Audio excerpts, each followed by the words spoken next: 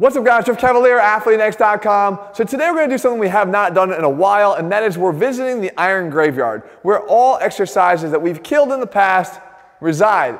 As a matter of fact, we're going to actually revisit and pay our respects to some of those that we've already placed in the graveyard and buried, and more importantly, we're adding a few more. Now look guys, I'm going to do what I've always done here on this channel, though I'm not just going to tell you to stop doing the exercise and that's it. I'm going to tell you the specific reasons why we put them in the graveyard in the first place, but more importantly, what you can do as a direct replacement for it.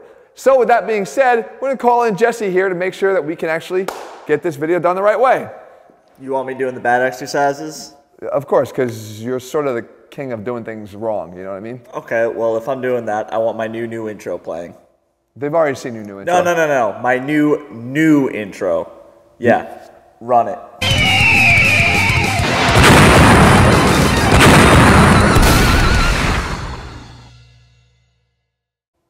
You gotta be f***ing kidding me. Okay, we can get started now.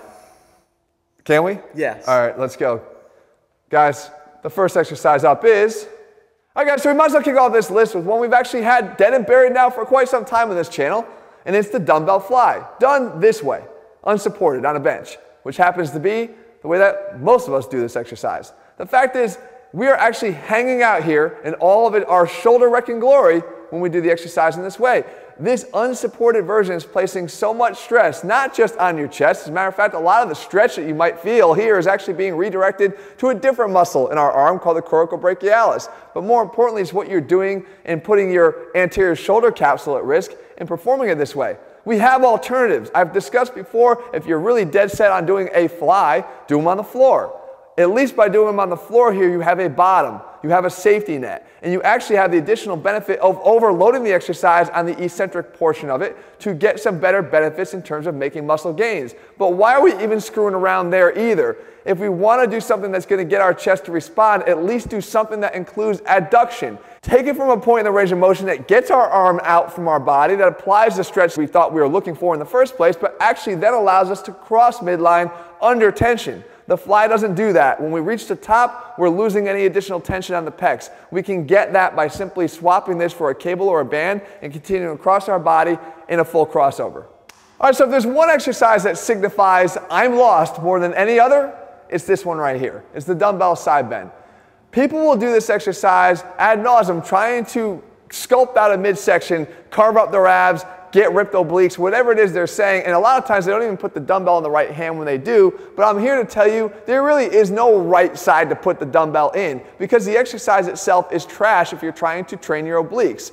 We know guys by now that the obliques are not necessarily side bending muscles. Can they bend us to the side? Yes, but if you look at the direction of their fibers, what do they prefer to do? Rotation. So if you want to train them, get a rotational exercise. One of my favorite ones to do is this. I hang from a bar and I simply try to initiate a rotation of my pelvis, curl it up and twist it a little bit in one direction. I'm not looking to get my legs all the way up to the bar. I'm simply looking to control the lifting and turning of my pelvis with my obliques. And I really focus on trying to do that every single repetition. Now, I understand some might say, hey, this is really difficult. It doesn't mean that you have to do it hanging. You could actually do it over here in the captain's chair as well to unweight a lot of your body weight if that's one of the issues you have right now, preventing you from doing the exercise smoothly. And you do the same thing here. Again, the range of motion is not that critical. It's initiating from the obliques and making sure that you're rotating even just a little bit to get them to do the job that they actually prefer to do in the first place.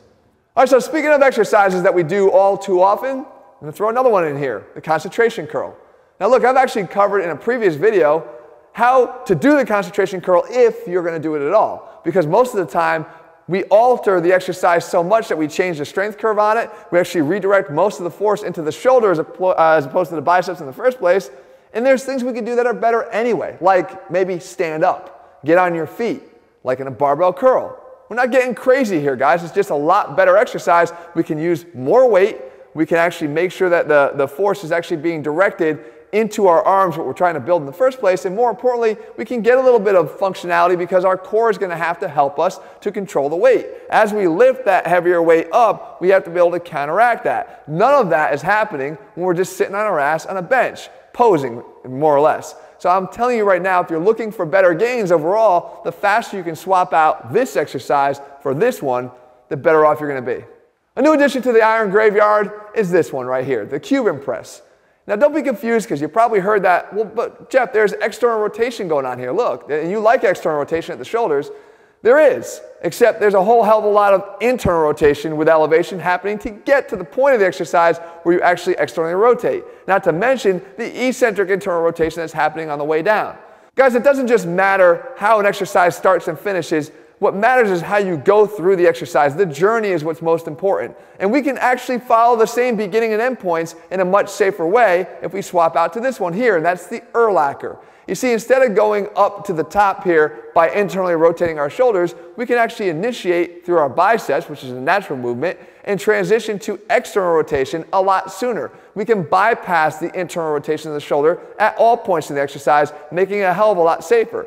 Not to mention the end result of this is a better exercise. If you were to do a few reps of each, I guarantee you the one that you're going to feel more effectively, training your shoulders, again, without all the pain, is going to be the Urlacher. Swap it out, guys. I promise you the results will be worth it. All right, speaking of shoulders, I'm going to sound like a broken record here, guys, but it's for good reason because things aren't changing. Biomechanically, a shit exercise once will always be a shit exercise. And that brings us once again to the upright row, the king of all shit exercises. Jesse, thank you for demonstrating once again. The fact is, we can do better than this, guys. There's so much wrong with this exercise. I've mentioned before as a physical therapist, if you were to come to me in the clinic and I was going to diagnose you with impingement, I would put you in the exact position that you're going to be in to perform an upright row, a provocative position to cause an irritation to the supraspinatus and the tendons in your shoulder. You're literally doing that test to yourself with every single rep of an upright row. We can do better than that. All we have to do is alter the position of our arm during this upward journey. Instead of letting the elbow win the race to the top with the wrist down here losing, we can actually let the wrist win and the elbow lose, meaning let the wrist beat the elbow to the top. What happens is the difference in shoulder mechanics. We get an internally rotated shoulder when the elbow is higher than the wrist. We get an externally rotated shoulder when the wrist is higher than the elbow. The dumbbell high pull accomplishes this so easily. And once again, it's one of those exercises that when you do make the switch, not only does it feel instantly better, but it actually allows you to get a better contraction in your shoulders and ultimately will allow you to get better results. Why? Why? Why? Why? Why? Can you just do a regular fucking pull-up, please? Next. All right, next up is one I like to call an Insta-lift, right? One of those that we actually do for Instagram because it looks really cool when you load a whole lot of plates on a bar and do a motion that's about 4 inches. Guys, the rack pull is not something we necessarily need to be doing. We can pretty much get rid of it because not only is it not as impressive as it actually looks, you are, as I discussed before, placing a lot of stress, unnecessary stress, on an area here in your shoulder complex called the thoracic outlet. You don't want to mess with shoulder thoracic outlet issues. What you want to do instead is just simulate a deadlift more, right? Don't take the bar from above the knee. Increase that range of motion. Take the bar down at least below the knee. If you want to put it on a couple mats or some blocks, you can do that if you want to not necessarily have to pull it from the floor all the time. But what you're going to get from this is a reduced traction on the arms because you're doing something that you actually could lift from the floor or slightly off of it. You're going to have the benefit of still building your traps, guys, because the deadlift itself is a great trap builder. And you're going to functionally start doing an exercise that's going to have much greater carryover to the actual deadlift itself, not to mention any other thing you do in actual daily life. All right, so now sticking with the legs, this is an exercise that you see everybody doing pretty much again in every gym. And this is the leg extension. You can see Jesse cranking out reps here and getting a nice squeeze on his quads, but it's what's happening beneath the surface, particularly beneath that kneecap of his. That's what concerns me. I think the compressive forces on the patella, especially in this flex position and initiating from this flex position, is going to be a problem, particularly for people that have problems already in their knee. So if you have chondromalacia, if you have patellar tracking problems, these are things that are become exacerbated in this exercise. And when you realize that something in an open chain environment like this where your leg is basically hanging freely and working freely is never going to have the carryover that something that you could do closed chain with your foot in contact to the ground is, especially when we're training athletes. So is there something we can do better? I believe there is, and it's this. This is the TKE drop lunge. And what this is a two-part exercise. The band is placed around the knee. to allow us to contract against it, to get that resisted knee extension, to not have to sacrifice the benefit that we're feeling in the squeeze in the quad during the leg extension.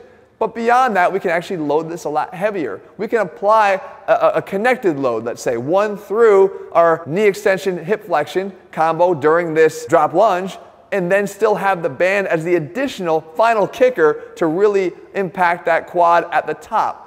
So we're getting a more functional exercise. Again, the feet are in contact with the ground.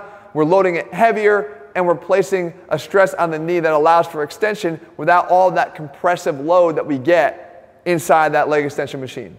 All right, so let's break out Raymond here to cover an exercise that, again, has been in that iron graveyard for quite some time, really buried deep beneath the earth here, and it's the behind the neck shoulder press.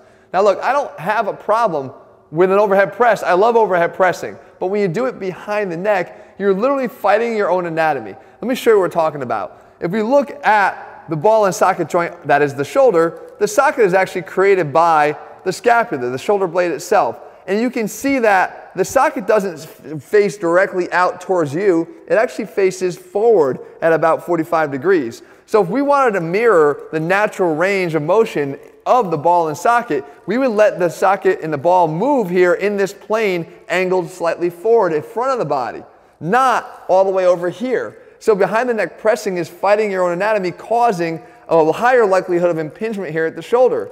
So I'm in favor of pressing overhead, but we just got to do it like this instead, in front of you.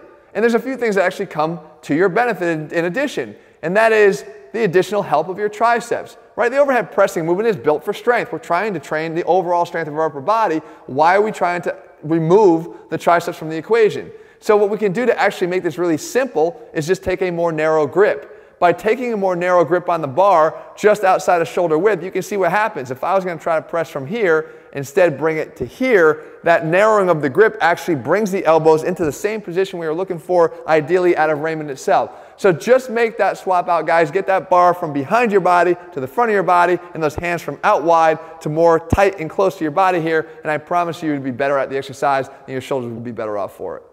And finally, guys, as we wrap up, the last two exercises we can actually kind of group together because they're actually unified by stupidity. This that Jesse's done before, and this that Jesse's done before. And when I say Jesse, I mean, well, you know what I mean. The fact is, guys, any advice that this Jesse gives is just stupid, bad advice. So not only are these exercises a representation of that, but it's something that you want to avoid at all costs. However... Whoa. I changed my hair, okay? I don't have that hairstyle anymore, so I don't know if you can consider me that Jesse still. It's a work in progress.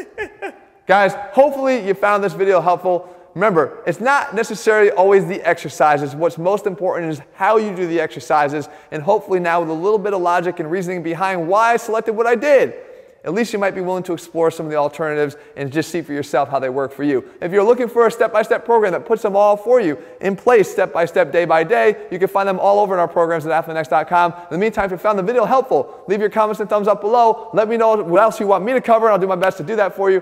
And if you haven't already done so, guys, click subscribe and turn your notifications so you never miss a new video when we put one out. All right, guys.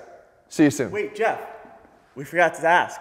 Do you guys like the new intro? Leave a thumbs up Don't if you do. encourage him, guys. Don't encourage him. That's it.